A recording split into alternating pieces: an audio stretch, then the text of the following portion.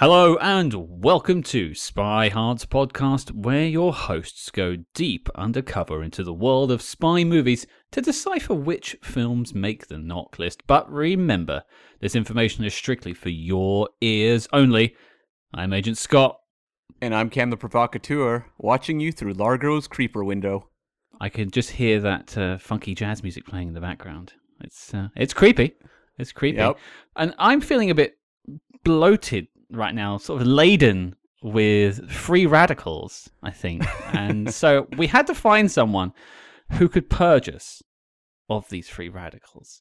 And so I sought out the man who promises gratuitous sex and violence at all times. It is Editor-in-Chief of Fangoria, Mr. Phil Nobile Jr.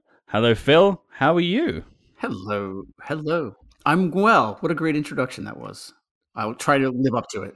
Well, hopefully there's no herbal enemas in this episode. We're just going to be speaking in Never Say Never Again code this whole hour. It's all puns. I don't have the script memorized. All right, I'll do my best. I've actually seen this film in the cinema this year, so I have had my fill of this film. But before we get there, I'm sure everyone knows who you are. But for the one person listening who doesn't know who you are, take us back a little bit, because I was looking at your Twitter bio, and apart from, Editor-in-Chief at Fangoria, it says aged Bond fan. Yes. So, where did your love of Bond start? Well, I think my story is like most of my generation's story about Bond. It was an indoctrination through my dad. Mm-hmm. I can always remember seeing sort of the dog-eared paperbacks on the shelves at home, and we. My dad was not a movie watcher per se. He liked what he liked, but a lot of times it was very much us dragging him to the theater. But Bond was the one thing that he was sort of excited about to take us to the theater to see. So, I'm talking drive-ins in the 70s. I'm talking, the Sunday night movie in America was a big thing. But I very distinctly remember seeing both 1983 entries in the cinema as a kid. So this film, there's no separation here for me in this film. Like, these were all Bond movies. And I mean, I guess this is a conversation we're going to get into later, but it was my dad's thing. And as I aged up and out of Bond, I fell away from it. But like a lot of folks, I think the Daniel Craig era sort of brought me back to it and sort of kicked the whole thing in the ass and got me sort of paying attention again. Yeah, interestingly, I was listening to you on another podcast today, and you mentioned that you sort of skipped the Brosnan era, which for me was the thing that brought me into it. So it's nice that different eras have brought different people to the game. Yeah, well, I think it's very much a generational thing, and when I'm assuming you were about 12 when Brosnan hit, maybe younger. Ouch. No? Ouch. I was 8. You were 8, so that's perfect. That's adorable. I don't maintain that anymore, apparently. You were 12 within his tenure, let's say. Sure, that's true. That's true.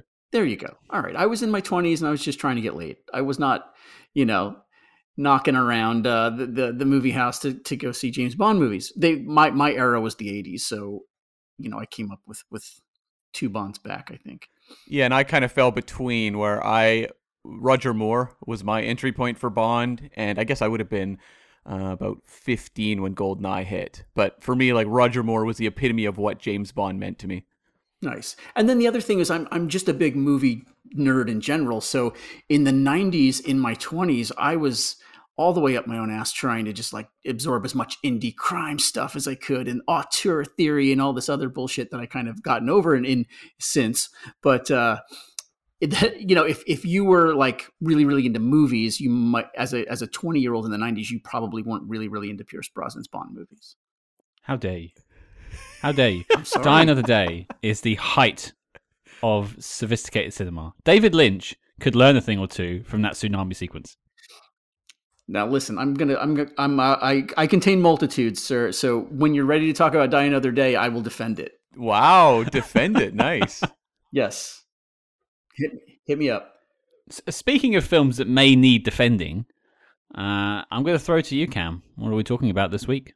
Yes, we are tackling 1983's Never, Never, Never, Never Say Never, Never, Never, Never Again.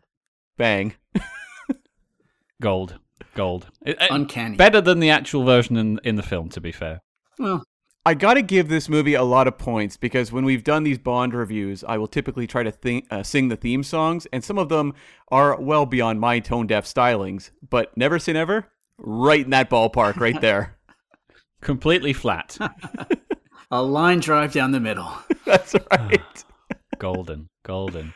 Well, I think before we read the synopsis, because I read the synopsis every week, but I think when it comes to Bond films, most people know what we're talking about ahead of time and have probably seen the film, which we will get to. So I think first, let's talk about first experiences with the film. Now, Phil, you alluded to it earlier, but did you see this in theaters on release as a kid, or? I did. Wow, okay. And what did you think about it back then? Well, it was great. It was because it was a James Bond movie, and I was 12 years old, and it was rad. Starlog that year put out a James Bond cover and put Octopussy and Never Say Never Again right next to each other. It was a dead heat. It was a level playing field, and I think that for a lot of folks, and I think my dad included, if Sean Connery is playing James Bond, you show up. Yeah. End of story. Whatever the hell's going on with that Herb Alpert title song, this is still a James Bond movie. And I think in our heads, because we were just suburban, blue collar people who didn't follow the industry, we didn't know the whole battle and the Kevin McClory of it all. It was just, I guess there's 2 James Bond movies this year. and we enjoyed them both. Did you find it jarring at the time when you're watching it and it doesn't have the official music or any of the kind of tropes you see in the Eon films? No, but I was probably a pretty slow-witted kid, so that stuff might have just breezed right past me, I think. I remember, like, I'm not saying remember sitting in the theater watching this, but I very specifically remember Siskel and Ebert having a good time with reviewing this movie. I think they liked it. I know Ebert did for sure, yeah. Yeah. It was not some controversial thing in terms of like mainstream ingestion. It was there's 2 movies this year, and you can go see this one or both. And we rolled with it. I think we just rolled with it, to answer your question. I think there's some sort of tribalism that's appeared in fandom. Actually, that's not a big statement. Tribalism definitely exists in fandom. Bit of an understatement, yeah. Yeah, if anything. And I asked you this question before we started, to just have a think about whether there's 27 or 25 official James Bond films. I sit in the 27 camp, and I always think, I understand the McClory of it all, and I understand the behind the scenes, which we'll get into. But this, for me, is a James Bond film. It's got Sean Connery playing James Bond. What more do you need? You've got Sean Connery. You've got a proper Ian Fleming plot, which you hadn't seen in, I want to say, maybe 14 years at that point. I mean, give or take some of the pillaging that For Your Eyes Only did of the short stories. But it's an adaptation of a Fleming novel. And, you can get a little existential about it. Like, what makes something an official James Bond movie? Is it a song? Is it a gun barrel? Because I can find official entries for each one of these little things that doesn't have those things. Is it a pre-title sequence? Dr. No doesn't have a pre-title sequence. Is it a shitty song? Like, there's plenty of shitty songs in the official canon. The gun barrel sequence, we seem to have sort of like had some sort of compulsory departure from in the last 15 years. I think that the Bond movie is more than the sum of its parts, and that a checklist does not make it official. And if it's about, did Cubby Broccoli produce it or not? Well, Cubby Broccoli didn't produce the last 20 years of movies. So to me, it's a little arbitrary, and everybody has as fans, we like to file things. Everything has to be in its place and its ranking and its, cataloging and categorizing. And I'm just fatigued by all that. So the question about whether or not this is an official entry to me is less interesting than discussing the merits of the film and celebrating the stuff in it that's kind of unicorny. Yep. Do you know what I mean? Absolutely. There's shit in this movie that is not in any other Bond movie, and it's almost like a peephole into an alternate universe, which I think is exciting. 25 films in, or 27 in. Yeah, and you just think, This is the what could have been Bond film in a sense, Yes. and it could have opened Pandora's box. It could have really gone a different way in history. But I think we'll probably examine that a bit more. But I'm glad you're in the camp of let's just have some fun with it, really. As am I. I think that they called it the fun movement in Casino Royale 67. So you're part of the fun movement, apparently. What about you, Cam? Your first experience with Never Say Never Again? Yeah, so as I said, Roger Moore was a big deal for me, and so I was watching a lot of his movies as a kid. Typically what happened was when one was going to be airing on TV, my parents would tape it for us, and that's how I saw From Russia with Love the first time, and they taped Never Say Never Again. And I remember watching it one afternoon, and I wasn't aware it was a Thunderball remake. I had seen Thunderball at this point. And I remember just watching it. It didn't hold my attention as much as some of the other Bonds. I probably was like 10 or 11 when I saw it.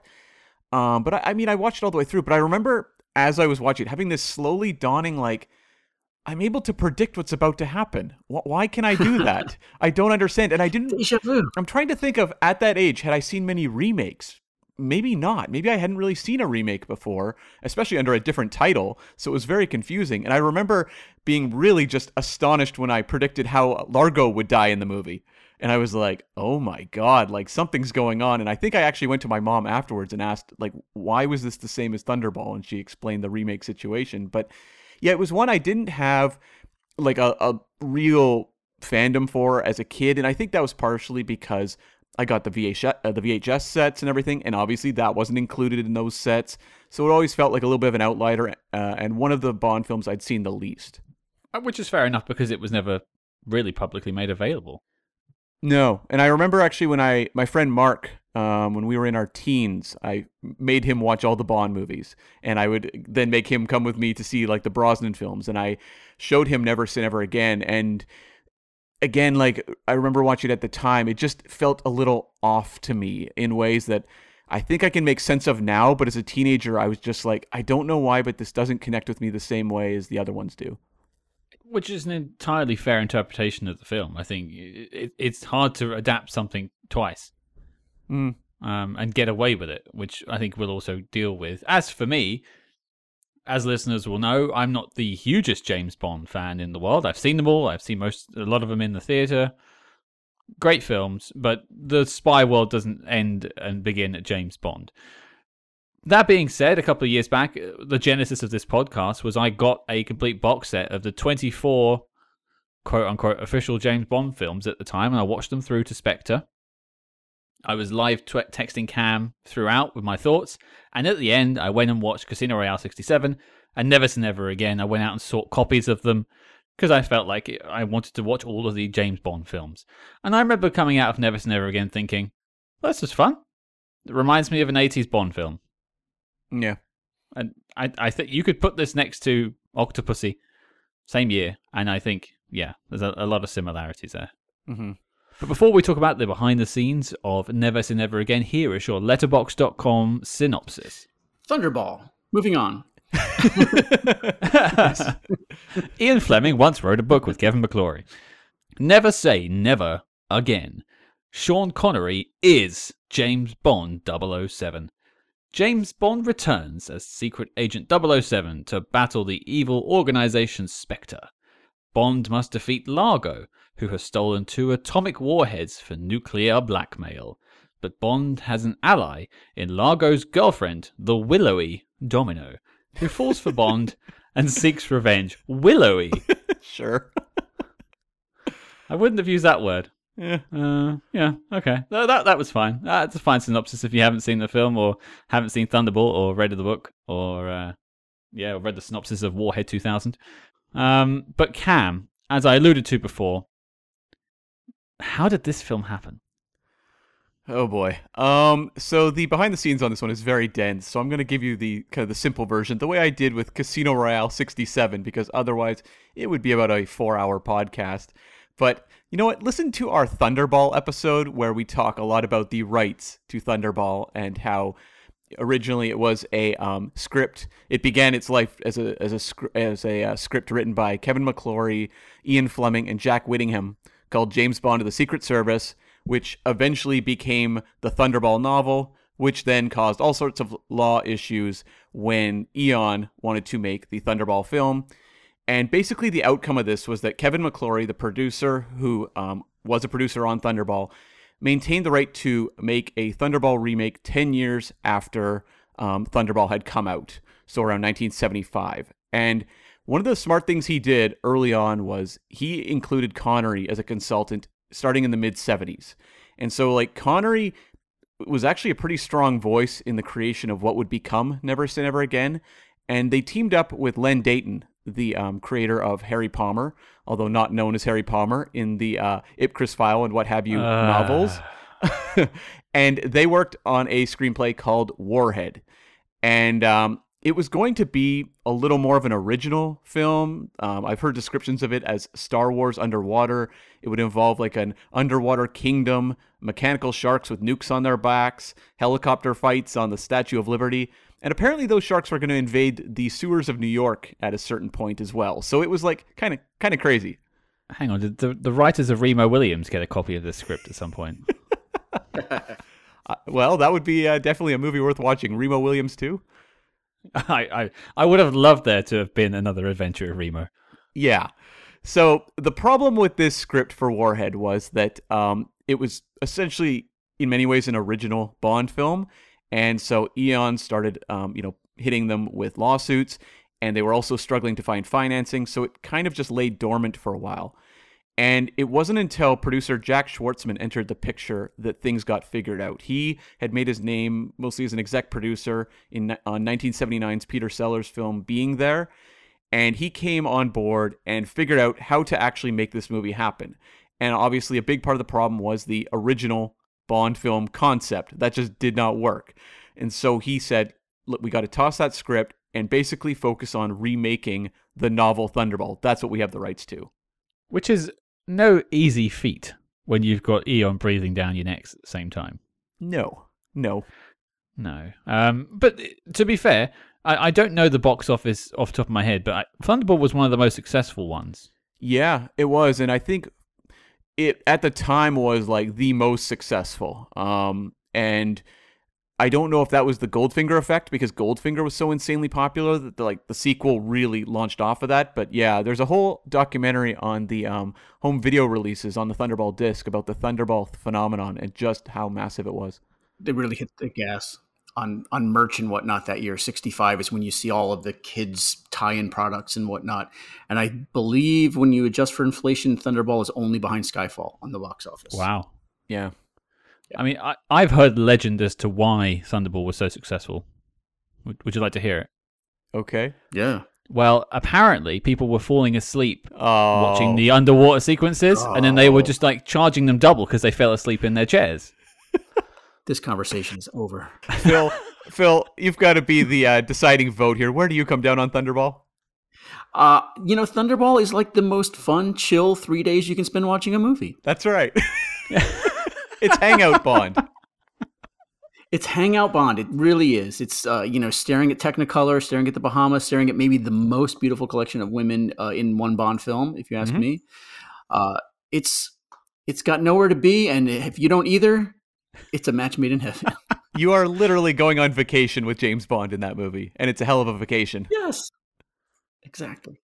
I have a distinct feeling I'm going to have an uphill battle this episode, but please do continue. Yeah, so they were looking for a director to tackle this film, and they had a screenplay from Lorenzo Semple Jr. He'd come on board. He was a TV and film vet. He'd created the Batman TV show with Adam West. He had also done some spy movies like Fathom. He'd done Parallax View. He'd done 3 Days of the Condor. And this was his follow-up to Flash Gordon, the adaptation of the pulp property that Timothy Dalton actually co-starred in that film. And so they had this kind of rough remake script. It was not finished.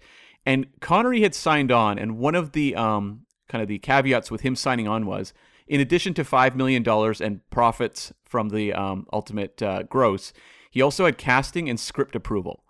So he had a lot of power on this movie, a lot. And so when they were talking to directors, Connery approached Richard Donner, who turned it down. They also talked to Peter Hunt, who had directed On Her Majesty's and edited several Bond films. and he turned it down because of his associations with Eon. He just didn't feel comfortable jumping to Never Say Never Again. And so they brought in Irvin Kershner. He was a journeyman director. He'd been around since 1950. He'd done documentaries, TV, and also several movies. He'd worked with Connery on a film called A Fine Madness in 1966. He'd also done a spy spoof called Spies, which reteamed the MASH pairing of Donald Sutherland and Elliot Gould. He'd done Return of the Man Called Horse, which, again, Scott, bring it back to Horse Hearts.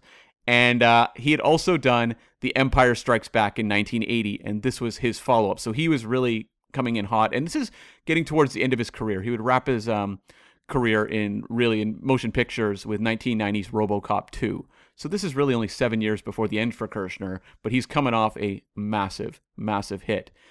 But part of the issue was they didn't have a screenplay, and so it kind of just fortuitously happened that that Kershner was at Elstree Studios, and he ran into Dick Clement and Ian La Frenais, who were two comedy writers working in Britain. They'd done shows like Porridge and On the Rocks. And they also had made a spy film called Catch Me a Spy, starring Kirk Douglas, which, Scott, you and I have seen. We have seen, and now is probably a good time to announce one of our two interviews over the next 2 weeks for Never Say Never Again. I'll save the second one because we'll probably mention that in a minute. But we are speaking to Dick Clement and Ian La Frenais this Friday, just about their involvement with Never Say Never Again, as well as Catch Me a Spy, and also their connections with things like Our Vida Saint Pet. Pat Roach is in that and in this film. A lot of fun and a great discussion. Right. So, yes, they had bumped into Kershner, and at this point, Semple had been dismissed. Connery just wasn't happy with them. And there'd been a number of tinkerings on the script. Even Francis Ford Coppola, who is the brother of Talia Shire, who was married to producer Jack Schwartzman. Francis Ford Coppola had actually done some work on the script as well. A few people had been involved with the screenplay for Never Say Never Again. I really want to try and figure out what scene he worked on. Yeah, what's the most Godfather-like scene? Oh, I got it. It's the horse jumping off the cliff. Perfect. Yep, that's it. There you go. Make that canon. So basically what happened was Clement and Frenais talked to Kershner and basically just were like, hey, do you need a rewrite? And I think in their minds it was like, yeah, this will just be a quick job we can help you with. But it turned out to be a very long job where they would get hired, ultimately go on set and be there through the production, and also in post-production helping out a lot as well. And they would introduce elements like Nigel Small-Fawcett and just some character punch-ups. They aren't credited on the final film, but you can hear more of what they have to say about the production on that interview Scott just mentioned. And so I think one of the key processes you want to go through when you're making art is that every draft of a screenplay has to be run thoroughly by lawyers to ensure that it is, on okay grounds to be told. And that was the case with Never Say Never Again, where every draft of this screenplay had an army of lawyers going through it because Eon was very litigious and wanted to stop this movie at all costs. So that's always a great way to go through the creative process. Yeah, it doesn't hold you back at all, as far as I'm concerned. I mean, we run all of our scripts by legal. And they've turned down all of them. They'd need to. Mm. And as I said, Connery was very involved. And so even with casting, he was playing a key role there because he had approval. And so he suggested Klaus Maria Brandauer, also Max von Sydow. Irvin Kershner was the one that actually hired on Barbara Carrera. And that was through a fortuitous bumping into her scenario. Scott, is there something you want to say about that? Well, I do have something I want to say about that because... I'm just going to pat us both on the back and just say that I am very excited to tell you all that we are speaking to Miss Barbara Carrera. What? I mean, yeah, we have... She sat down with us for 90 minutes, spoke all about Never Say Never Again, a bunch of stories I'd never heard before, but we also got to talk about Condor Man, which for me was really the more important of stories to talk about. I never thought I'd speak to anyone that was involved with Condor Man, but boy was I excited. But yes... Next week, next Tuesday, when this episode launches, Barbara Carrera interview will be hitting the air. So stay tuned for that too. Mm-hmm. Very cool. Congrats on that. It's all Scott. All Scott. It is all me. That's right. I want all that credit. But please keep bringing it to me, Phil. I appreciate it. And when it came to casting Domino, they wanted a supermodel, Dalila Di Lazaro, who I'm not familiar with at all, and she turned it down. And so it was actually Connery's wife, Micheline, who suggested Kim Basinger. And Kim Basinger, it seems, did not have a good experience. Dick Clement talks about this in some of the interviews I've read with him, where he just said, like, they were not able to do a lot with her character, and she was very frustrated and apparently didn't get along very well with Irvin Kershner. Apparently, to this day, like, Kim Basinger won't talk about this film. Yeah, a friend of the show, AJ Chowdhury, who wrote Some Kind of Hero, fantastic book. I was speaking to him the other day about Kim Basinger, and just one of those people that will not talk about working on Bond. And from what I've learned from, as you say, from Dick Clement and other things I've read in the past, she did not have a good time with this production, which is an absolute shame. Yeah. So, just kind of one of the last notes in terms of the production, the title. This movie was being shot under the title Warhead throughout production, but they ended up going with Never Say Never Again, which was a suggestion of Connery's wife, Micheline, because Connery famously, after doing Diamonds Are Forever, had said never would he ever play James Bond again. And so the joke title of Never Say Never Again was stumbled upon. I mean, what a title to just stumble upon as well. It's not bad. Like, I think it's one of the better titles that Bond's ever had. Well, yeah, do you think Warhead is a good title? No. No, it's very bland. What does it mean? Warhead sounds like something Golden and Globus would have put out in 1985, like starring like Charles Bronson or maybe Michael York on an off month. Yeah, like it would be in a 2-pack with like Assassination, another Charles Bronson film or something like that. Like Warhead sounds so generic, and maybe if you use that title in a different era, but in like 1980s, boy, it would really blend into the landscape there. Mm-hmm. Maybe you put like a question mark?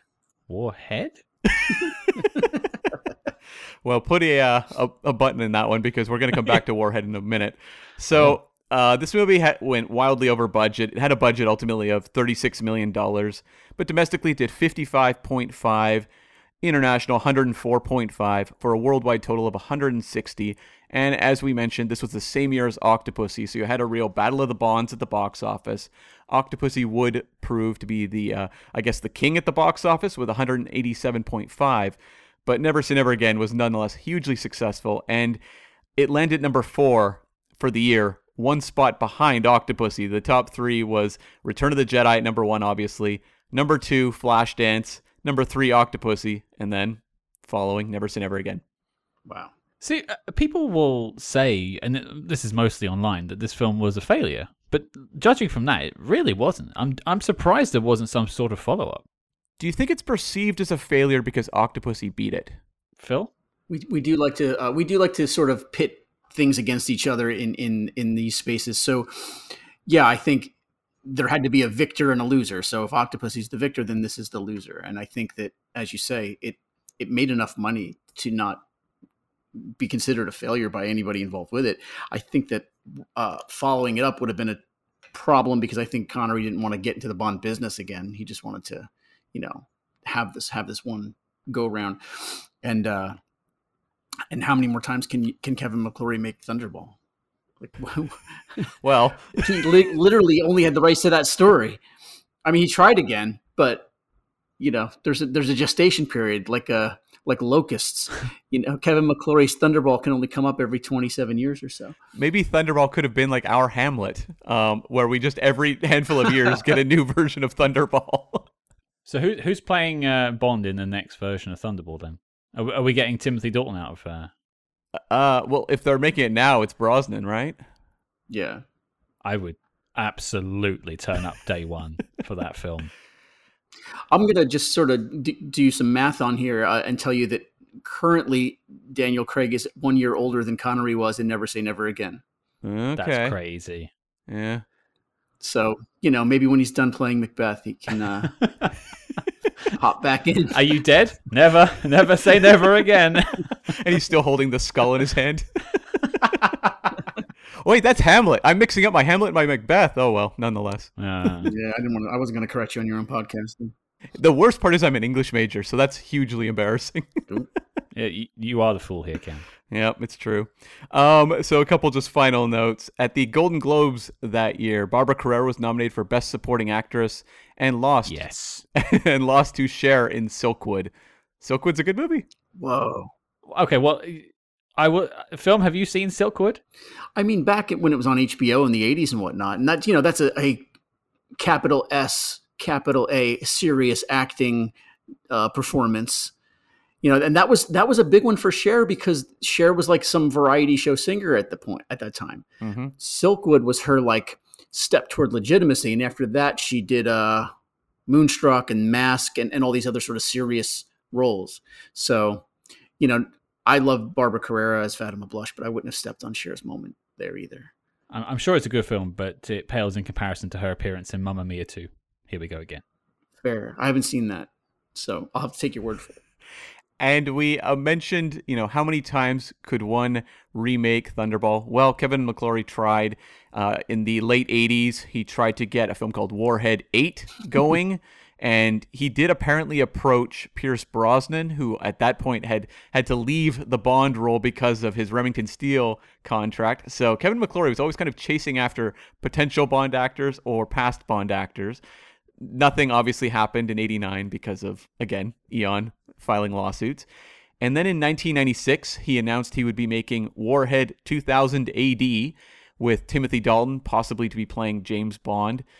And he was also looking to pair up with Sony, who had the rights to Casino Royale because of the 67 spoof, and try to have like at least two competing Bond films, Warhead 2000 AD as well as a Casino Royale remake. But again, Eon MGM had these things shot down, and after Kevin McClory died in 2006, Eon went to work, and in 2013 got the rights back to all the Thunderball material. I was just trying to look up the cast of people who played James Bond in Casino Royale 67. Wonder if you ever tapped any of those guys up, but David Niven, Peter Sellers. They both passed in the early 80s, unfortunately. Woody Allen. Oh, Yeah. Bring him back in Warhead 8. Where's the 8 come from? What does the 8 mean? Yeah, because you'd think he'd call it like 87 or 89 or whatever year it was. I don't know. I see. Like it's a year thing. I see. 8 makes no sense. I have no idea. I mean, I love the pitch. Warhead 89 with Woody Allen. He's writing a strongly worded letter to the Times. Yeah. So that wraps up my behind the scenes on the very convoluted creation of Never Say Never Again. Yeah, it's one of those films almost sometimes that it's actually more fascinating to look at what happened and how we got there than necessarily the film itself. But we are here and we are talking about the film that answered the question that Bond fans have been discussing since the 60s. What is stronger, 2 nuclear missiles or James Bond's piss? Here is our review of Never Say Never Again.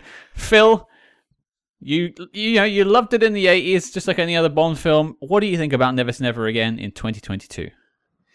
Well, as we touched on earlier, I love it as a window into an alternate universe. The idea that, like, what would a Sean Connery 80s Bond movie look like?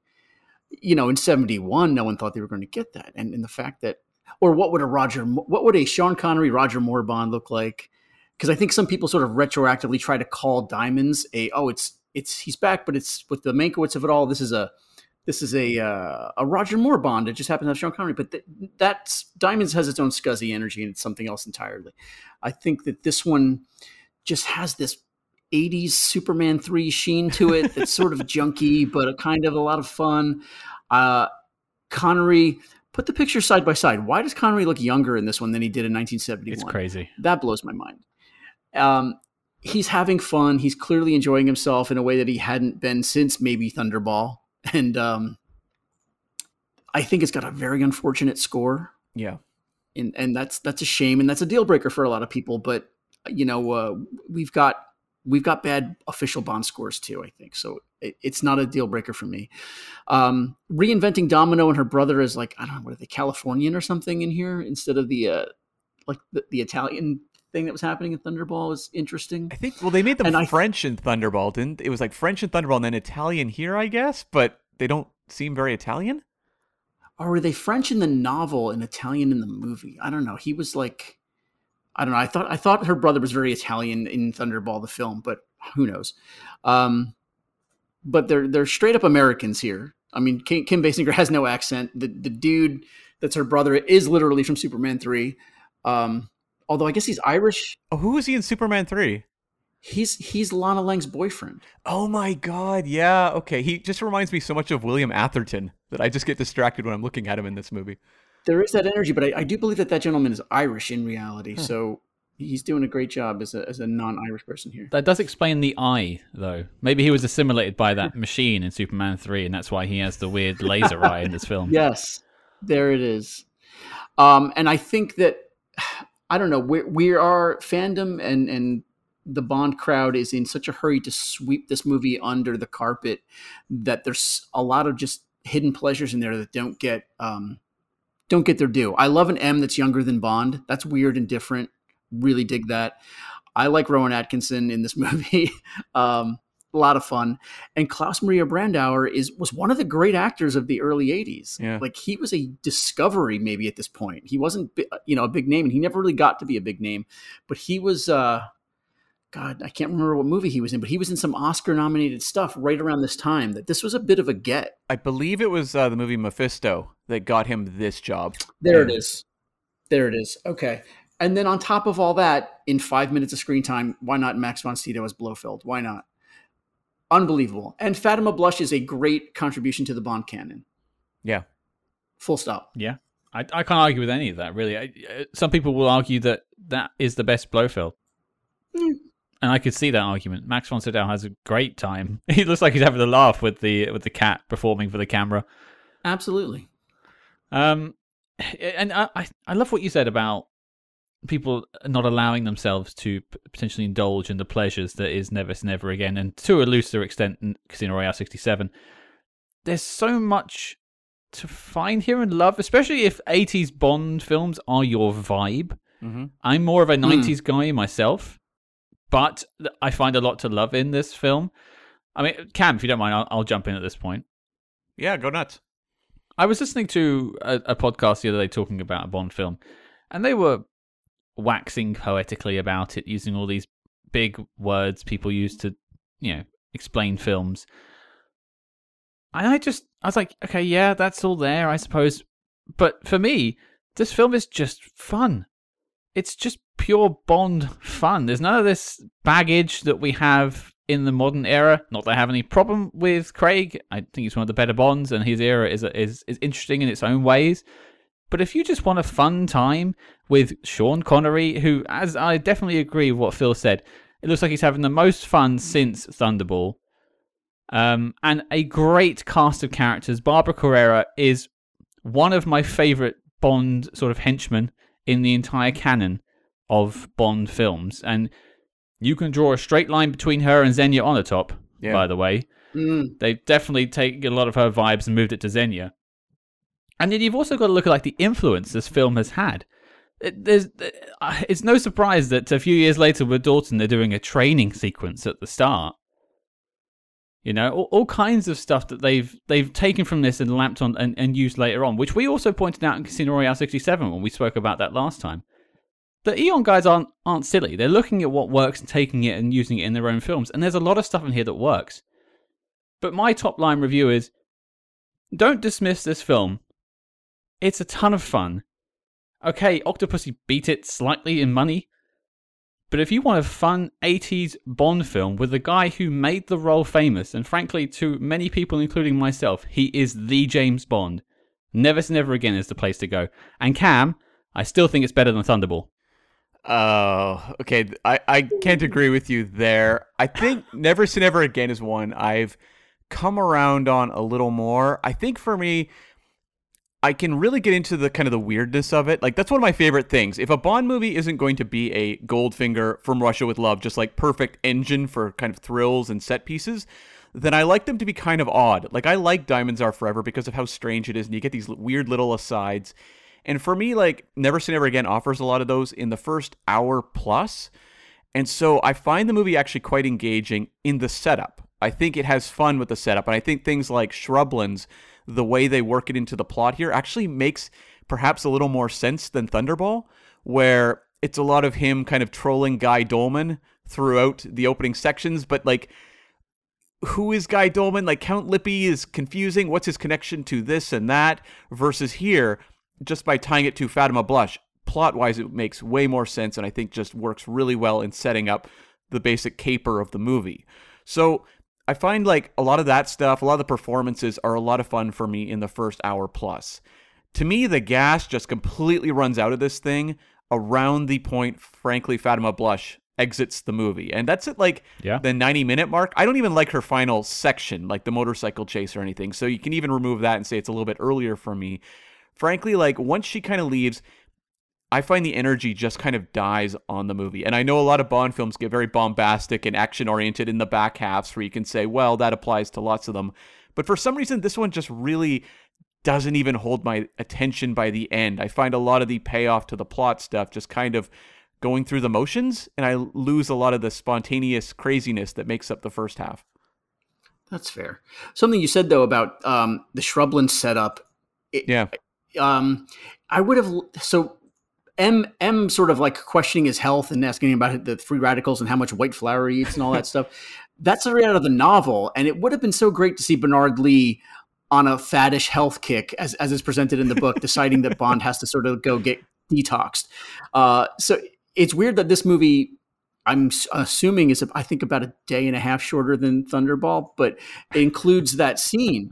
Like it's just a good character moment. It's a lot of fun, and it sort of like sets up Connery's Bond very early in the film as somebody who's kind of like how did someone put it once, like as like a good-natured adventurer. Mm-hmm. You know what I mean? There's nothing particularly lethal or dangerous about him in the moment anymore, but like that vibe, the way he's sort of receiving M's sort of pissy grumblings about how he has to, go to Shrumbloods and get in shape, and saying that he's been teaching at MI6 more than going on missions. I just love that setup so much. It's such a great character beat. I had a pin in that because I wanted to bring it up later, but you've brought it up beautifully, Phil. He mentions that Bond's been teaching. Yeah. What is Bond teaching?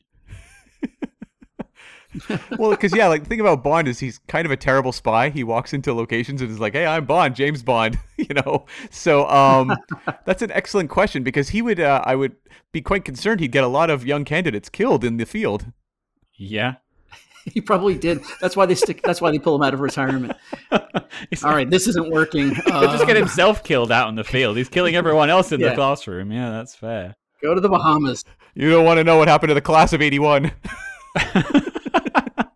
They're all working for Spectre now. It's crazy. Well, okay, so it sounds like it's a bit of a mixed bag overall, but we all found a lot of enjoyment in the film. So I think let's take it over to likes first, as per. Phil, as the guest, you go first. Something you really liked about the film. Well, okay, I'll just lean into the thing I said earlier just now about how the overall chill vibe of Connery in this is what I probably pop it in for. Watching him sort of just gotten so comfortable in the role, nothing left to prove, like absolutely nothing, and no real chips on his shoulder. This is a particular energy of Connery that doesn't exist elsewhere in the series. Yeah. And that's what I come back to. And where do you come down on Diamonds Are Forever and his performance there? So I once called it, his performance in Diamonds, as like he's like the uncle no one wanted to invite to the wedding but had to anyway, and he knows it, and he's kind of being a little shitty about it.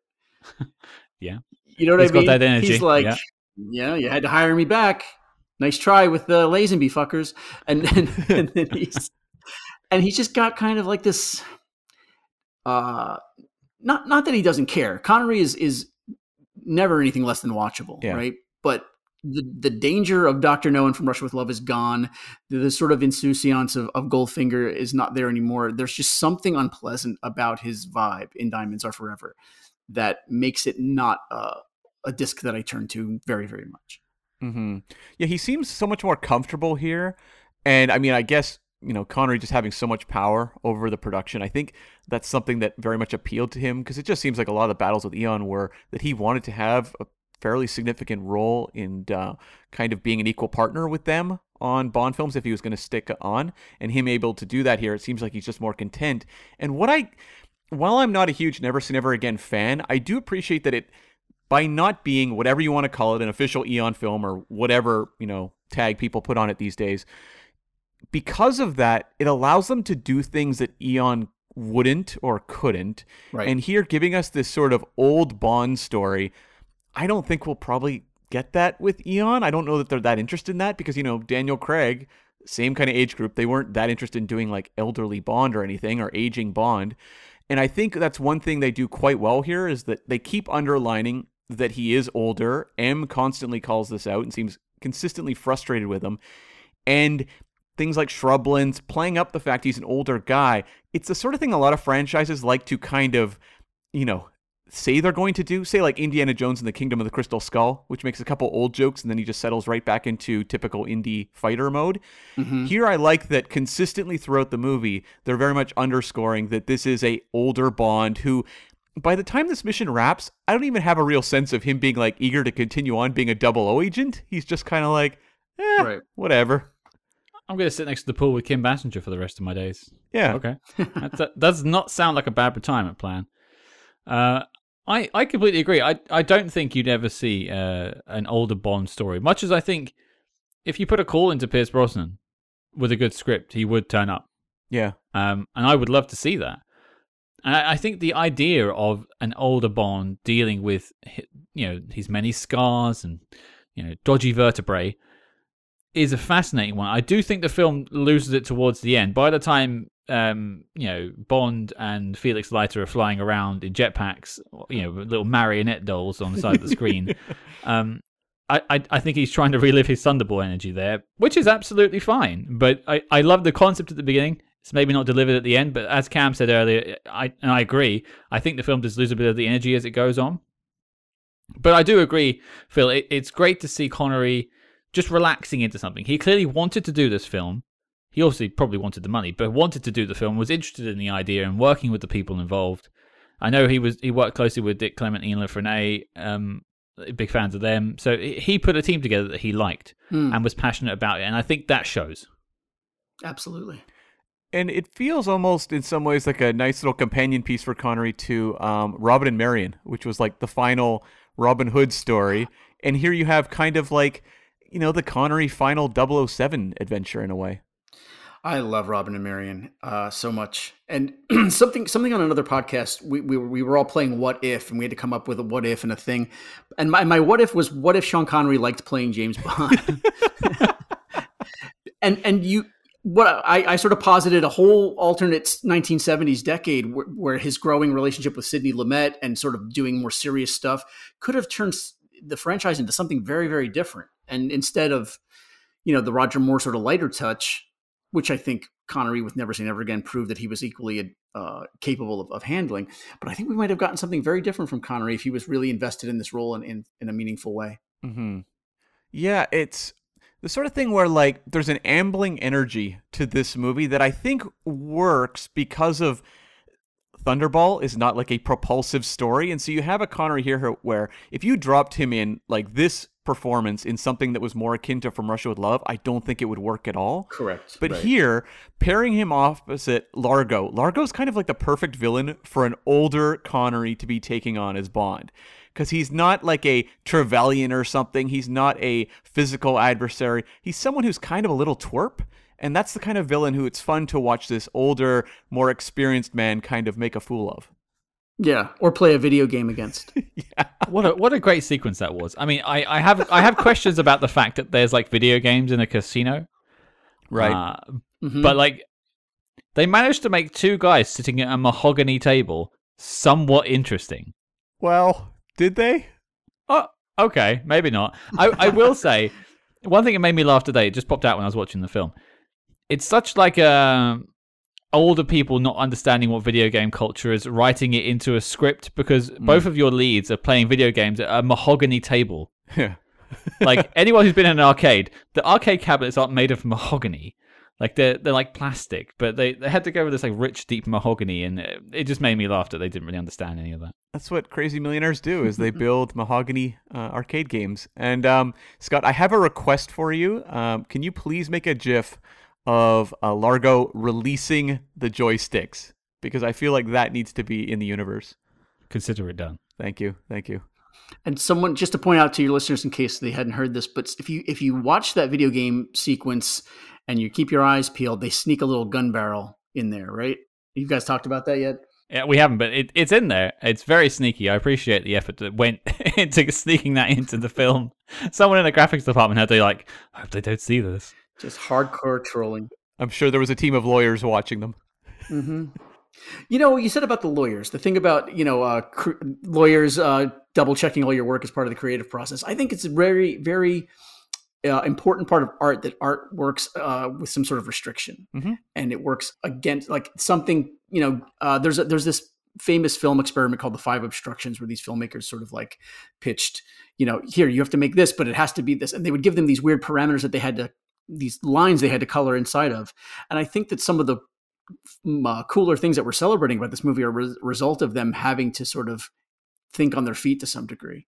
Well, like Scott and I are big fans of Star Trek, and there was like very strong dictates to writers as to how they could write Star Trek show episodes, specifically in like TNG, and it was about them finding creativity and freedom within the confines of a very rigid structure that actually resulted in a lot of great stories.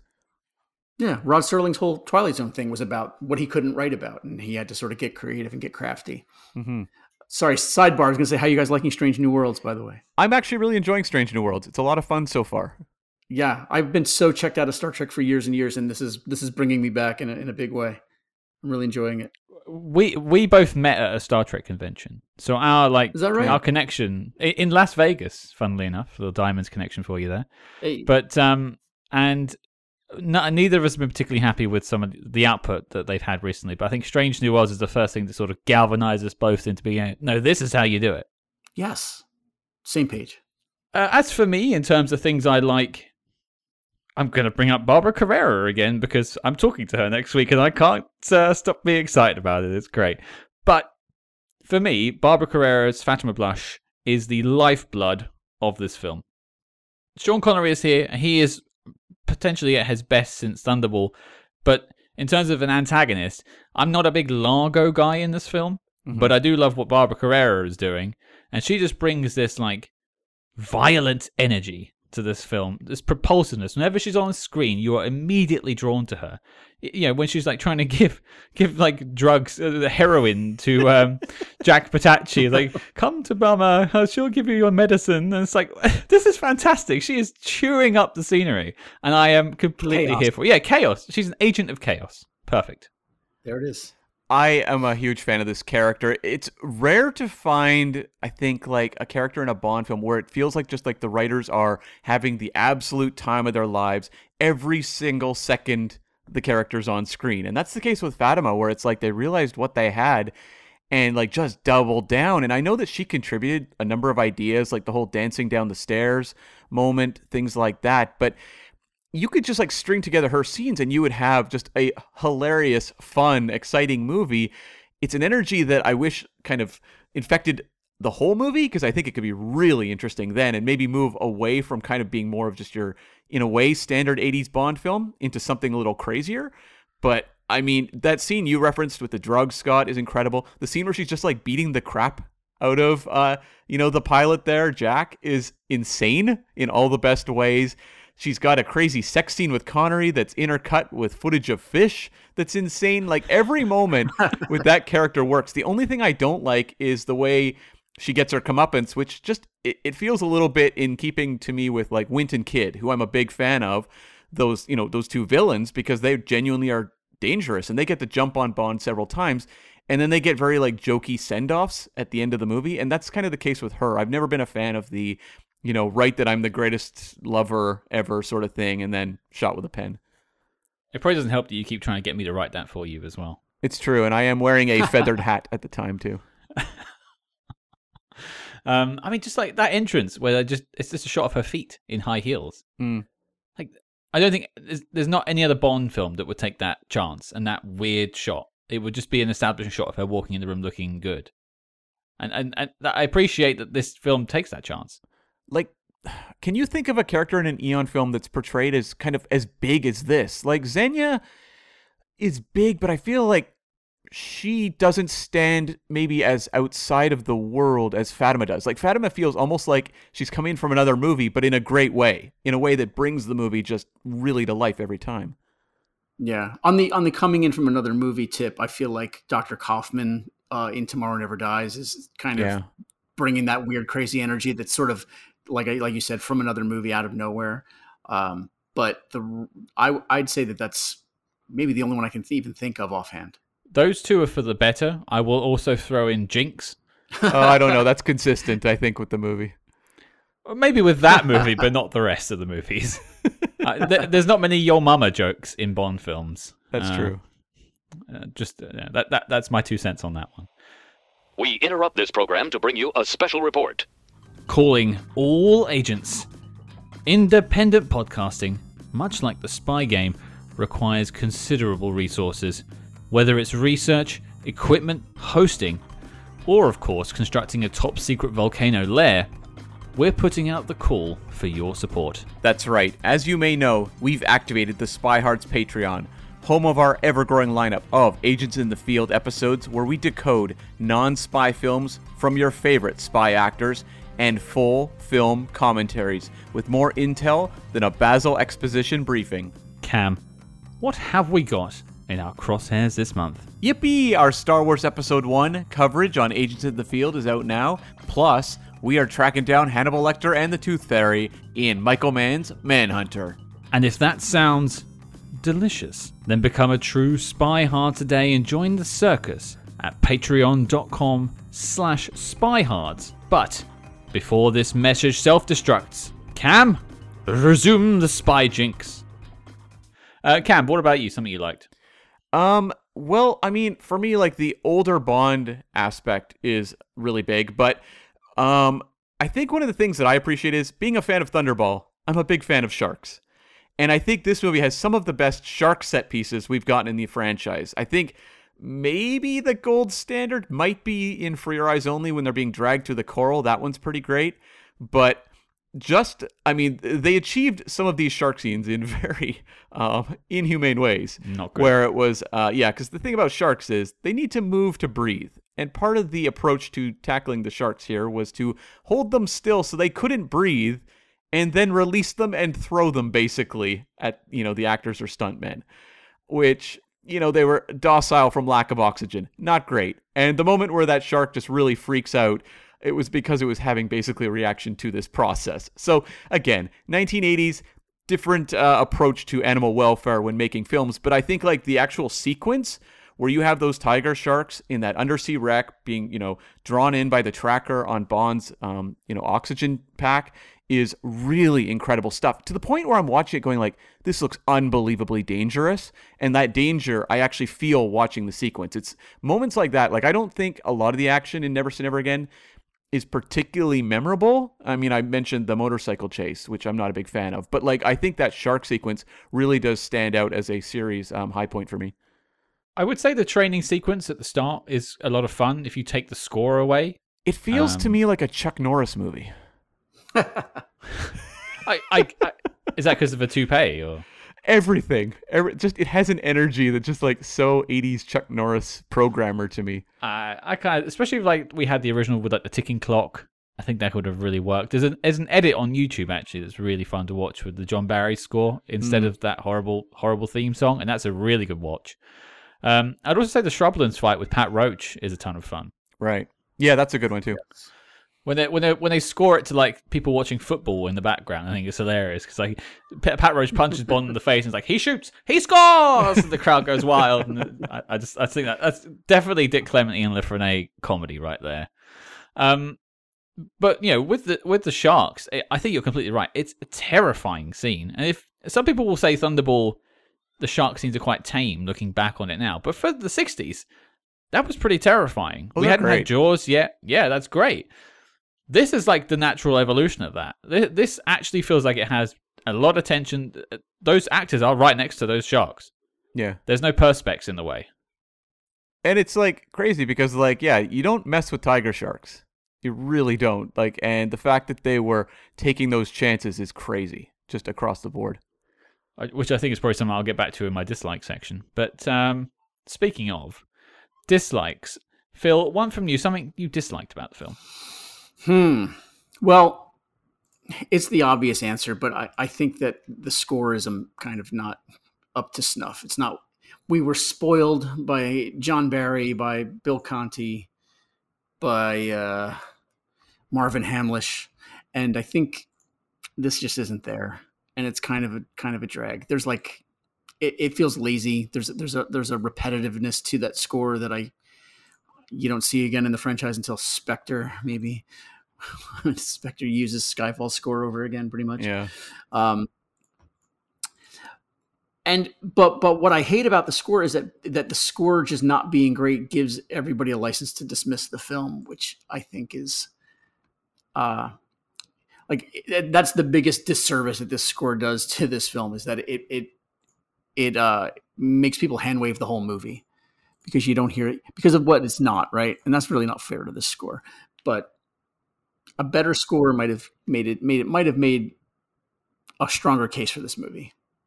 I think they just missed an opportunity to do something different. They've just gone for that sort of Bond ballad, but it's not even a good one. Generic. Yeah, it's so middle of the road. It's not my least favorite Bond song, funnily enough, but it's in the bottom 5, I would say. And like starting the film off with it just feels like a misfire. Yeah, the song is terrible, but really, when I was speaking more about the overall score, which is just like a generic carpet of music, right? It's not. Well, that sort of jazz music as Domino is dancing is actually going to underscore this entire episode. So a better use. You say jazz music, it's porn music. It's porn music. You're right. Yeah. I'd like to think that like someone's watching us from behind like a perspex thing as we're recording this. Sure. With that music playing. The thing about the score is like it's, as you guys have said, very generic, but like I don't understand why they didn't just try to have some sort of musical identity. You can't replicate the Bond theme, but it doesn't feel like they even tried to really do anything. And we talked about Casino Royale 67 a while back on the show, and say what you will about that movie, it is a very strong musical identity. And I think they should have just taken a swing at this. Like, hand it to a composer that has an idea and say, hey, come up with something. And it doesn't feel like they really tried that. It feels like they almost were like, let's put like all the focus on Connery. Let's pull back on the music at all as being an important factor in the movie. So let's just not invite comparisons. So let's just take the easy way out. But they probably should have just tried something. And they had these examples sitting in front of them in terms of Spy Who Loved Me and For Your Eyes Only, where the official guys were taking weird swings and doing different things. Yeah. Do you know what I mean? Like there was already a precedent, I guess I'm saying, that they could have just gone a little harder. And I wonder how you get there. I wonder if it's just is it a bad hire and then you're too far down a road, or is it a producer who doesn't understand the importance of music? I wonder how you end up with that, because they couldn't have been happy about it. I guess it's probably for the better, though, that they didn't give in to the early 80s trend of just like pumping it full of pop songs, which could have happened, which could have aged it even worse. Yeah, but it is frustrating. I think that leads us on quite well to my dislike, which is I understand they had to work within the constraints of Thunderball. That's fine. You've got the lawyers. There's so many like levels this script has to go past and everything has to go past to get signed off for it to have been released. The fact that this film exists is a miracle. That being said, they could have taken some very big swings on some of these things, and some of them they do. I think Fatima Blush, I'll go back to that again, is a triumph, and there's a lot of weird things they do in this film that work. But there's so many things they don't do. Like, setting up the old man Bond is fine, but they're not delivering it is at the end, and not really paying that off at all is, I think, a bit of a misfire. And this isn't just like plotting stuff as well, but they, for a film that could have maybe distanced itself from the tropes that you couldn't use, it's trying quite hard to emulate them at times. Like, did we need the Thunderball jetpack? Well, you're talking, of course, about the finale in was it the Navy flying thingamajigs? Sure. Like, if they're saying we don't want you to be too much like us, fine, let's make our own identity. And yeah, the music is a great example of that. We could have had this all-time score that they had to pay the rights to use because everyone loved it so much. They could have invented anything as long as they didn't use John Barry's theme. Yeah. But instead, we just get this sweet and the Lani Hall song. Mm-hmm. I think that's a misfire. Yeah. Yeah. I'm sure you could list a whole bunch of things they could have done like better and differently. Like, did Moneypenny have to be an exact copy of Louise Maxwell, more or less? Like, did Algie have to be basically M with less money? Oh, Q, sorry. Yeah, Algernon never worked for me. Even as a kid, I couldn't stand that character. I love the line. That's why I quoted it in the intro. But like the whole like the nasal inhaler, Right. I didn't understand why. Oh, that goes up my nose, and then I sniff it. It also apparently he sweeps chimneys. It's very Dick Van Dyke, yeah. My guess is like, because you're saying why did they feel like they had to just have these kind of familiar tropes when they could do something maybe more original in some respects. I would guess is they do want business, and so you want to give people at least something to make it a recognizable Bond story. Right. But that's what Connery's doing. Yeah, I mean, you look at it though, like people were like having a fit in like when they did Casino Royale in 2006 that they were not including certain elements. And I just wonder if they wanted that familiarity. Like if you're entering the marketplace with a very expensive film, you want to, I guess, give the audience a little bit of what they want, even if you're not quite giving them, the music and some of the other Eon tropes. I just think that, and we're going back to Casino Royale 67, as we mentioned before. And in terms of the music, say what you want about some of the other weird things in that film. It has a weird visual identity that's definitely its own. Mm-hmm. That whole scene on the Berlin Wall will never leave my mind, or the Mata Hari dance. Yeah. Very striking images. I don't think this film has a striking image it leaves in your head, except for Sean Connery in dungarees. Well, I'd say Fatma Blush's outfits. Those definitely are memorable. That's fair. But what about you, Cam? Something you disliked? I think, well, I mean, I could say like the finale is a real, just kind of drags out for me. But like maybe let's focus that through Domino, because I think Domino's a real problem in this movie. I don't really understand this character very well. And I think she comes across really well in Thunderball, a movie that is not known to be the most, focused of stories. I think Domino makes a lot of sense there, as played by Claudine Auger. But here, I don't know, like right up front, she's very like lovey-dovey with Largo, and it's like, I just want you kind of stuff. And then he makes creepy, sadistic comments, and she looks concerned. But like throughout the story of this movie, I don't understand where she's at any given time. You have Connery posing him as a masseuse in a very creepy sequence and like giving her a massage, and then she's just like smiling afterwards. And it just kind of continues from there to the point where we wind up in a very like racist sequence in North Africa where they're like trying to sell her at a slave market. And it's like, this is just a character I don't think they had down, which is weird because the template was already there. So I don't understand how they got so confused with the character. I have to wonder if it's just... maybe they were too constrained with this one, and they couldn't figure out, and Kim Basinger just couldn't figure out or didn't get what she wanted from it and didn't connect with the work. I don't want to blame Kim's performance. She's gone on to be a fantastic actor in her own right. But something's missing, absolutely, in this performance. Something is missing. If you look at Thunderball, like it's a very clear, like she's a kept woman who is slowly learning what's going on with her brother and ultimately is getting revenge on Largo. Whereas here, it just feels very muddy. But like Largo isn't the same here. No. I have a problem with the Largo in this film. Because at least the Largo in Thunderball feels like a snake. He feels devious. He is an enemy from the start. But you don't really... I mean, you know that Largo in this film is a bad guy, but he's playing it so like... What's the word I sort of... Off-kilter was what I wrote down in my notes. Like he's hard to guess. He's kind of like he's making little jokes and stuff. He seems very friendly. He's not actually, being that campy Bond villain that we all expect. Nor do we necessarily want. He hasn't got the eye patch or anything like that. But you can't get a read on him. At least for me, anyway. I never really figured out what they were trying to do with that version of Largo, and I think that probably just cascades down to Domino. He has a real like 80s sociopath energy.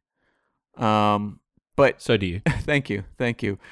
But like you give him like cute little moments where they're joking around and she says like, what if I left you? And he makes like a little piano note joke kind of thing.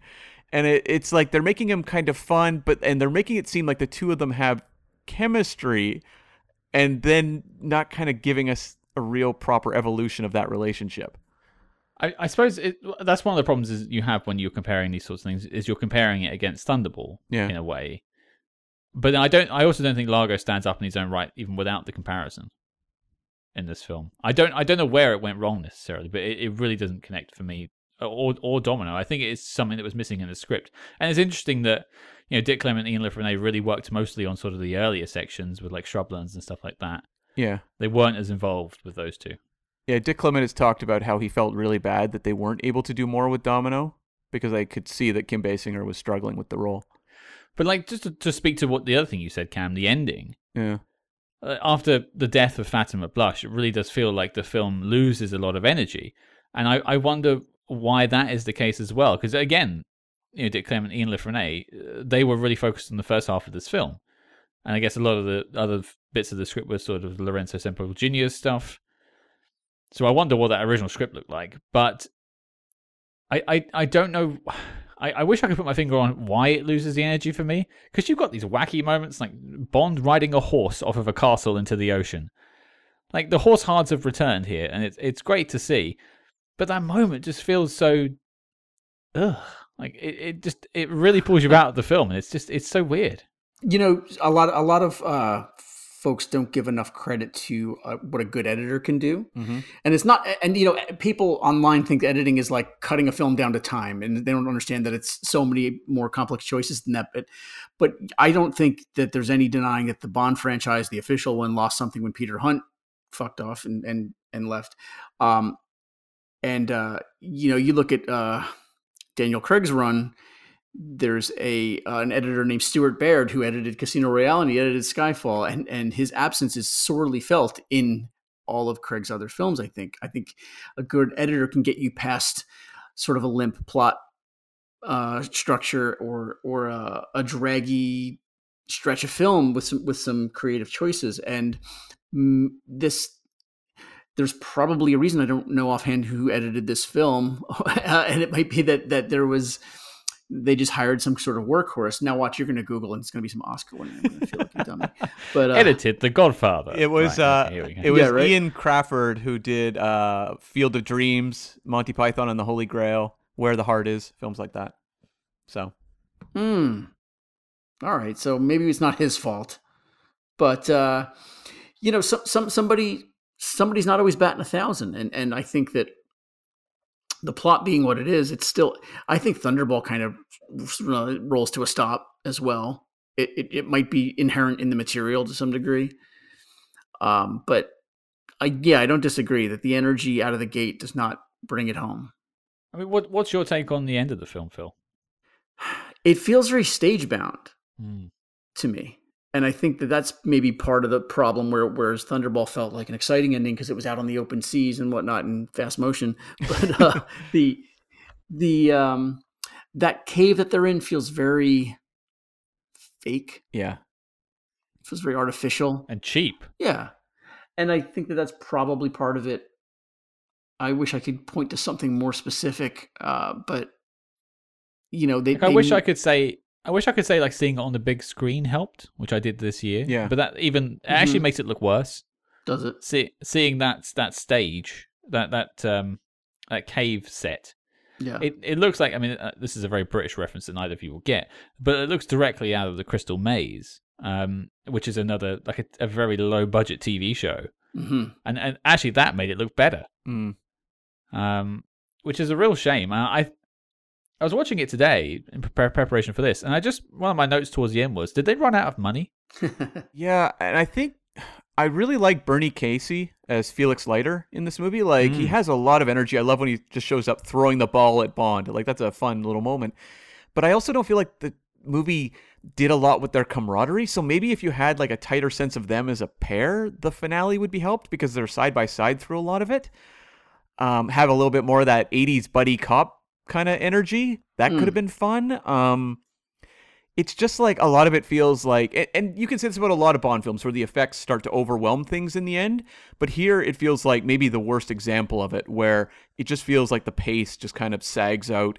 And the finale with Largo is not particularly exciting, and I still don't understand where Domino came from to shoot him at the end, but nonetheless, it doesn't feel like it's building to a big moment. It kind of goes out with a whimper, which makes kind of all the stuff before that a little more frustrating.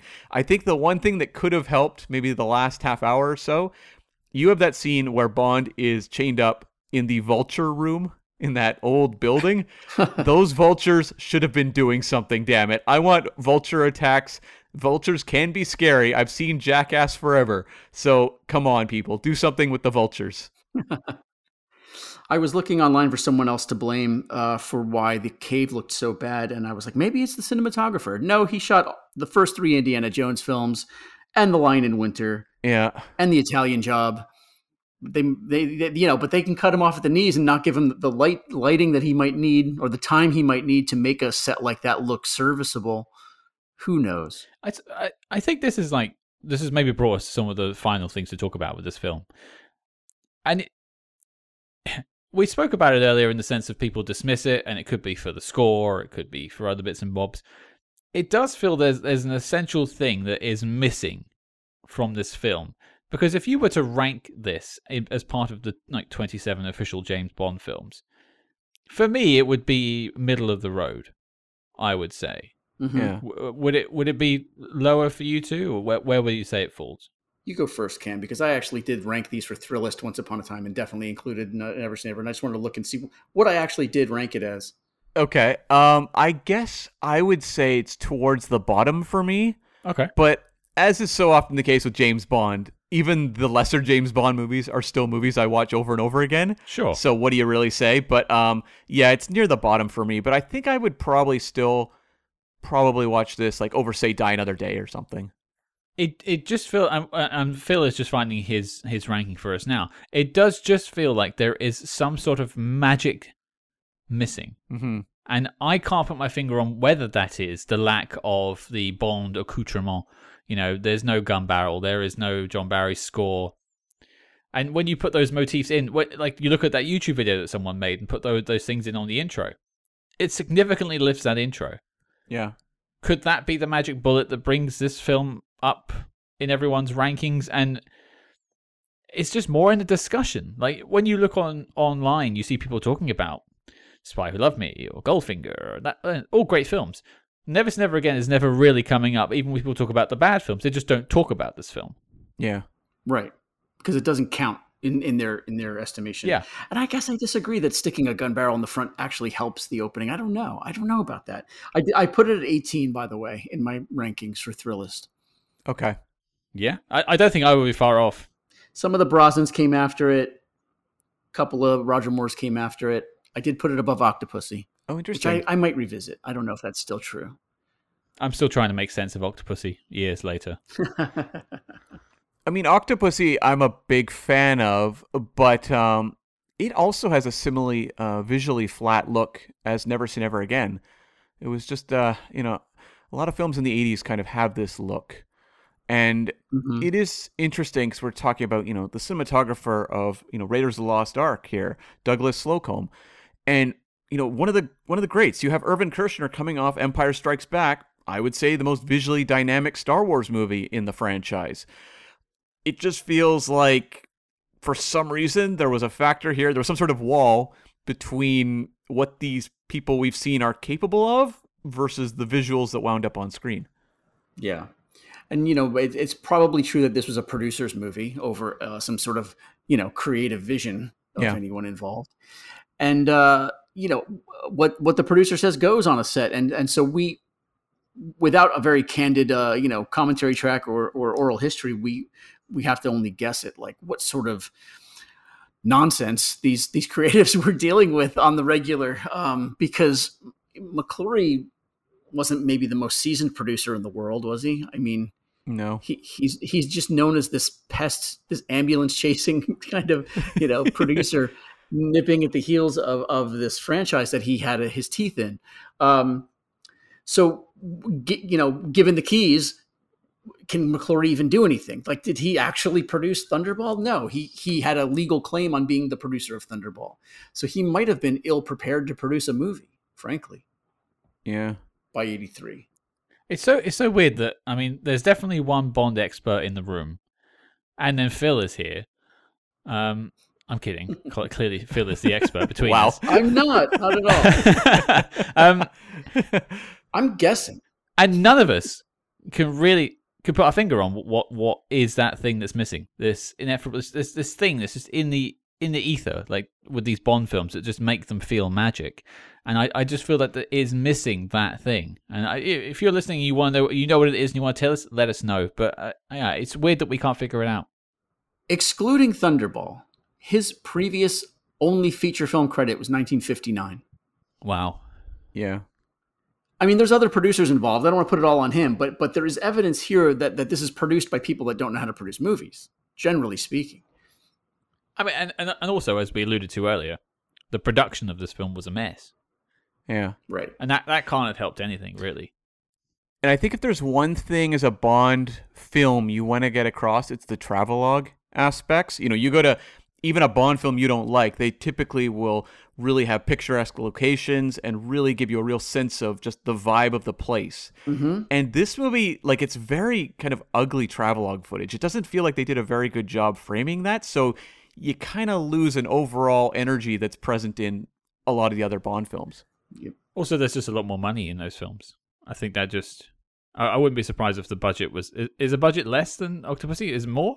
No. I think it might have been more. I haven't looked up Octopussy's budget, but it wouldn't be shocking at all if it was more. Wow. Well, there you go. Well, I think before we go to the knock list question, let's just... Any final notes that we have? I had one question to throw out to everyone. Mm-hmm. We've now seen 2 Shrublands resorts. Which would you rather stay at? These are the kind of hard-hitting questions you hear only on Spyhards. Wow. I'm gonna. I would love to have a fist fight with Pat Roach, so I'm going with the Never Say Never Again Shrublands. My answer is very base and primal. I'm going to the one with Pat Fearing Okay. and her mink glove. The mink glove treatment is legendary, and then you can go straight from mink glove therapy onto the rack. Yeah, And why wouldn't you? that's right. And then have sex with the rack for 10 minutes. I think I know what Cam's answer is. 10 minutes. It was. Wait. I had questions there, but I'm not going to go into that. Cam. No, I was thinking of the section of the movie. I'm like, how long did that sequence play for you, Scott? Were you just watching it on repeat? I just kept rewinding it. Yeah. Yeah. I just have a GIF. It's just a GIF. It just replays. Yeah. I am concerned about any facility where a bedroom is opposite a laboratory full of beakers. So I'm going to take the Thunderball one, which at least seems like geographically it's a little more sound. Yeah, there's far less enema action there. So you're saving yourself that trouble. That's true. Yeah. And you get to mess around with Guy Dolman and trap him in schwitzes. Yeah, I can run around trolling Guy Dolman. That seems way more fun than like dealing with someone who's like a genuine homicidal lunatic like Fatima Blush. I see. I like to roll the dice. My reason for wanting to go to Never Say Never Again's Shrublands was to have a fist fight with Pat Roach, who I know in a real fight would completely destroy me. So clearly I am a masochist. Yeah, another Raiders crossover there. Yeah, absolutely. Phil, any final notes from you before we wrap up? Not so much. I feel like, with all the mergers and acquisitions and whatnot that are happening over the last few years, as everyone knows, this is now an MGM or an Amazon owned property. And they could, in fact, if they wanted to, and you hear people saying this all the time, they could rescore it and they could put a proper gun barrel at the beginning. And I just want to say that I hope they never do that. And I hope that this remains this weird redheaded stepchild of the franchise that, but just by existing shows us what we love about this franchise in what it is and in what it isn't. It's an important historical document. Well, you've brought up an important question there as well, Phil. You're right. Both this and Casino Royale 67 are now owned by the MGM and Amazon now, I suppose. Do you think we'll ever see those two films in a set with the rest of the Bond films? I'll say not while Barbara and Michael are alive. Yeah, it's interesting because, like, even for example, I would happily buy, a Blu-ray version of Never Say Never and Casino Royale, and there's really not good versions of those out there now that are particularly cheap. So I would love to know if they'd even just put out, whether it's Shout Factory or something, like an edition of Never Say Never Again that was like, had some extras and some bonus stuff to it, because it's been pretty bare bones stuff. I still have the old DVD.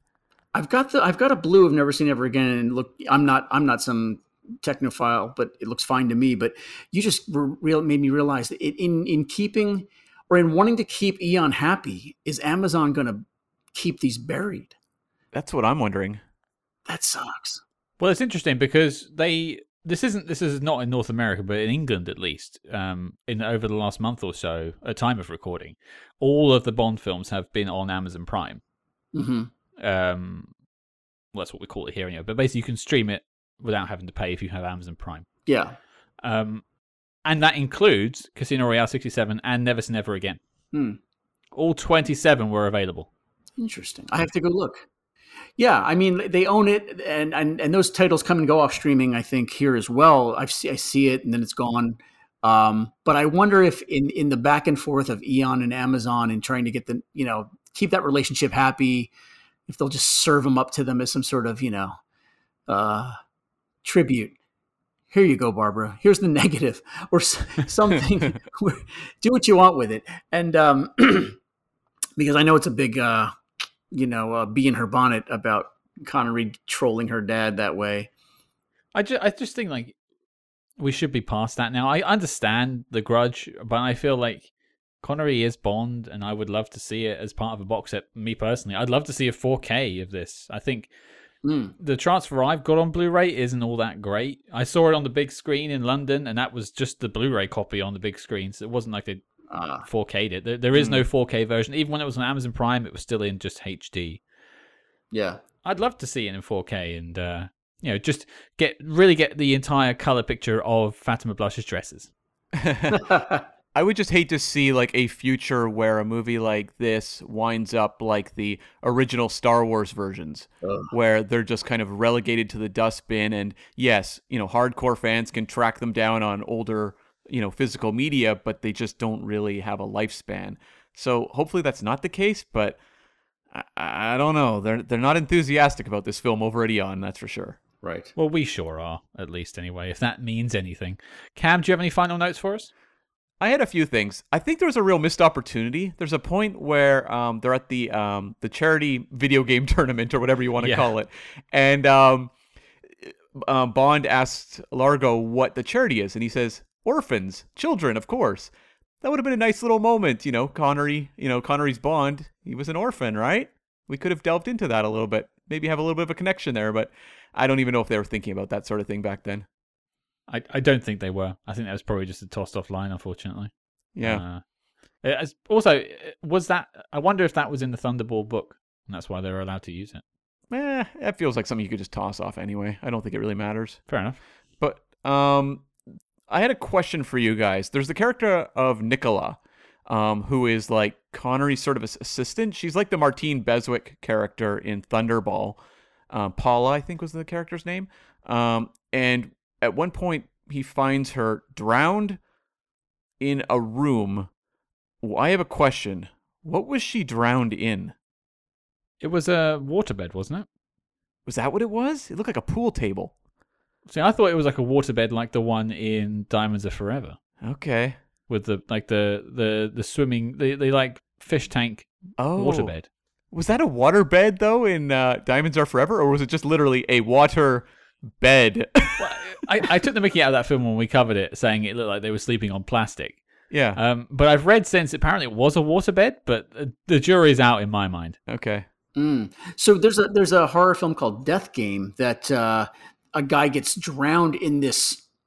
It's an aquarium, but the aquarium is doubling as this coffee table, and it's got like a top on it and stuff. And I think that's sort of like this leftover sort of 70s furniture aesthetic where you could, double dip on something like that, where like, yes, it's an aquarium, but it's also got this, surface that you can put your drink on it. And I thought it was something like that she was drowned in a fish tank / piece of furniture. But it's just Never Say Never Again, keeping up the tradition of looking after animals. Yes, there it is. And just my last little note, I love the moment after the Fatima death where Bond and Felix Leiter go incognito with Connery on a bicycle and Felix Leiter shadow boxing behind him. Amazing. I'm just thinking like Frere Jacques or something like that. I sort of like whistling a tune. Yes. It's just the idea of like Bond in like shorts and socks on a bicycle while he's being chased by Felix Leiter. I'd like to see that version in in License to Kill. It had very like strong Rocky movie vibes. Paying tribute there to Phil's hometown, Philadelphia. There. Hey. Well, I think we've arrived in our destination. It is knock list time. We need to figure out whether our martini is still dry or not. Never Say Never Again. Is it joining the likes of Dr. No, From Russia with Love, Goldfinger, You Only Live Twice, and Thunderball that have made the knock list? Sean Connery's James Bond films, of course, although Diamonds Are Forever did not. Phil, you're our guest. You get the first vote. Yes or no, is it entering the list of the best spy movies ever made? The list of the best spy movies ever made. As a guest, I'm not sure how expansive this list is, so I don't want to Well, I mean, pull a There Goes the Neighborhood move. And 3 Days of the Condor is a connection to this film. Lorenzo Seppel Jr. That's on here. Sure. North by Northwest is on there. The Saoirse Ronan film Hannah actually made the list. Born Supremacy. Yeah. Zero Dark 30. How many films are on this list so far? About 25. Bit less than that. Okay. We're quite picky. And you've done 70 or so? Is that what you're 89? Close to 100 now. Close to 100. Well, then I can't in good conscience put this on an esteemed list such as that. I think this is a fun movie for Bond fans, and it's a serviceable Bond entry, and it's got Connery in it, which, grandfathers it into a lot of my own personal lists of stuff, but I don't think it would go on an all-time greatest spy movie list by any stretch. So that's a no from Phil. I think we've all sort of set up our answers on this review already. But Cam, I'll throw to you anyway. Maybe you could surprise us, yay or nay, for the knock list. Nay for me. I mean, Diamonds Are Forever didn't make the list, and I voted against You Only Live Twice. And I would hold those in slightly higher regard, I think, than Never Say Never Again. So for me, when I'm looking at the Connerys that I think are worthy of the inclusion, it's that first four. And this one kind of falls into that little bit of diminishing returns, but it's still interesting because of it being kind of this novelty film. Okay, 2 no's, and that means my vote means absolutely jack shit. But here it is anyway. I'm going to go with yes, because it's better than Thunderball, and I voted Thunderball onto the list, so I'm sticking to my guns, and I'm being true to myself. You voted against Thunderball, didn't you? Yeah, I know. I can't really get away with that one. Yeah, I voted against Thunderball just because I think it's a bit too sleepy for me. I still think personally this film is an improvement over Thunderball, but I have a lot of trouble with the underwater sequences. You guys know that. It's like the Ipcress File. All-time great spy film. I understand. It's just not for me. That's entirely fine. Right. But I don't think I could put Never Say Never Again on the knock list. It's one of the ones I would actually reach to if I was just looking for a hangout James Bond film. I just love this kind of vibe, and I love Sean Connery as James Bond. I think he's just the best that has ever played the role. Except for, of course, the otter in Casino Royale 67. So, yeah, it's... Wasn't it a seal? I honestly couldn't tell you the difference between the two animals, unfortunately. Fair enough. Let's go with the seal to make Cam feel better. The seal in Casino Royale. Let's go with the dog. We can agree that it was the dog. Okay. Yeah. Who then went on to play a role in Thunderball. Right. Yeah. Same dog. But yeah, it's a no from me, and that means 3 no's. And as such, Never Say Never Again is unfortunately not making the knock list, and the dossier on the film is complete and filed as classified. Now, before we let you go, Phil, I have a question for you. Sir. You are our resident expert on James Bond. You keep saying this. This is not me saying this, by the way. Oh, okay. Let's put that on the record. You demanded we say this on the episode. Yeah, it was in your proviso in the email. It was on your rider. Green M&Ms, and I'm an expert on Bond. I'm a Bond enthusiast. We'll go back to your Twitter hand. Aged Bond fan. There it is. Says it all. There it is. Okay. Now, you're an editor-in-chief at Fangoria. You know, you deal with films a lot. This is where your passion is. Yes. James Bond going into the future now. This is a loaded question. If you don't feel like you want to answer it, that's entirely fine. But what would you like to see happen with the James Bond franchise going forward? Okay, I know the answer to this already. So here's the thing. We all came into Bond at a certain age, right? And there's a certain target age where something gets into the jelly of your brain and it stays there. This franchise needs to figure out a way to reconnect with that age group, or it is doomed to extinction. Mm-hmm. Can you find me an 11-year-old who understood, much less enjoyed, No Time to Die? I submit that you cannot. Right. So that's a. We talked about Thunderball and the marketing push. Like Thunderball, as a movie that is approximately 36 hours long, appealed to the children of its generation through marketing tie-ins, through merchandising, through an aspirational kind of and affordable merch push. If you go to the 007 site today, you will find clothing that costs about $2,000. You will find a lighter that you can buy for $36,000 American. This movie needs to figure out how to get Spider-Man fans to care about James Bond again. And I picked Spider-Man very specifically. It is a multi-generational hero that appeals to all four quadrants. And without it, this is becoming an old man's franchise that has a limited shelf life. And Amazon's going to be sad that they spent all their money on it. We mentioned Star Trek earlier. And I feel like Star Trek's going through a very similar identity crisis right now. And trying to find its audience. I feel like it's a lot of the old man's club as well. But I think you're entirely right. I think it needs to figure out a way to connect again. And I don't know necessarily we're the ones that they should be playing to anymore. Right. It should leave us behind, honestly. And I think that like the top notes of how to do that is to make it accessible to kids again and to make it fun. And it's gotten so serious, and I've loved the Craig films, but they've gotten so serious and so dour that when he does have fun in there, it's like we all perk up. Yeah. It's like, oh God, it's a 30-second moment of joy that we can have in this thing, and I think it needs to figure out how to get that energy back for the next generation. Yeah, and it's interesting because Casino Royale was drawing a lot from the Bourne franchise as well as like Batman Begins, and I'm really curious to see what the next iteration is drawing its inspiration from. I don't think we can get any better than that. I don't think we have the answers, but then we don't work for Barbara Broccoli. So. Yet. Well, I don't think they will after this. I'm championing Never Never Again. I've been excommunicated by Eon and Amazon now. There you go. But Phil, I want to thank you for stepping in to join us today.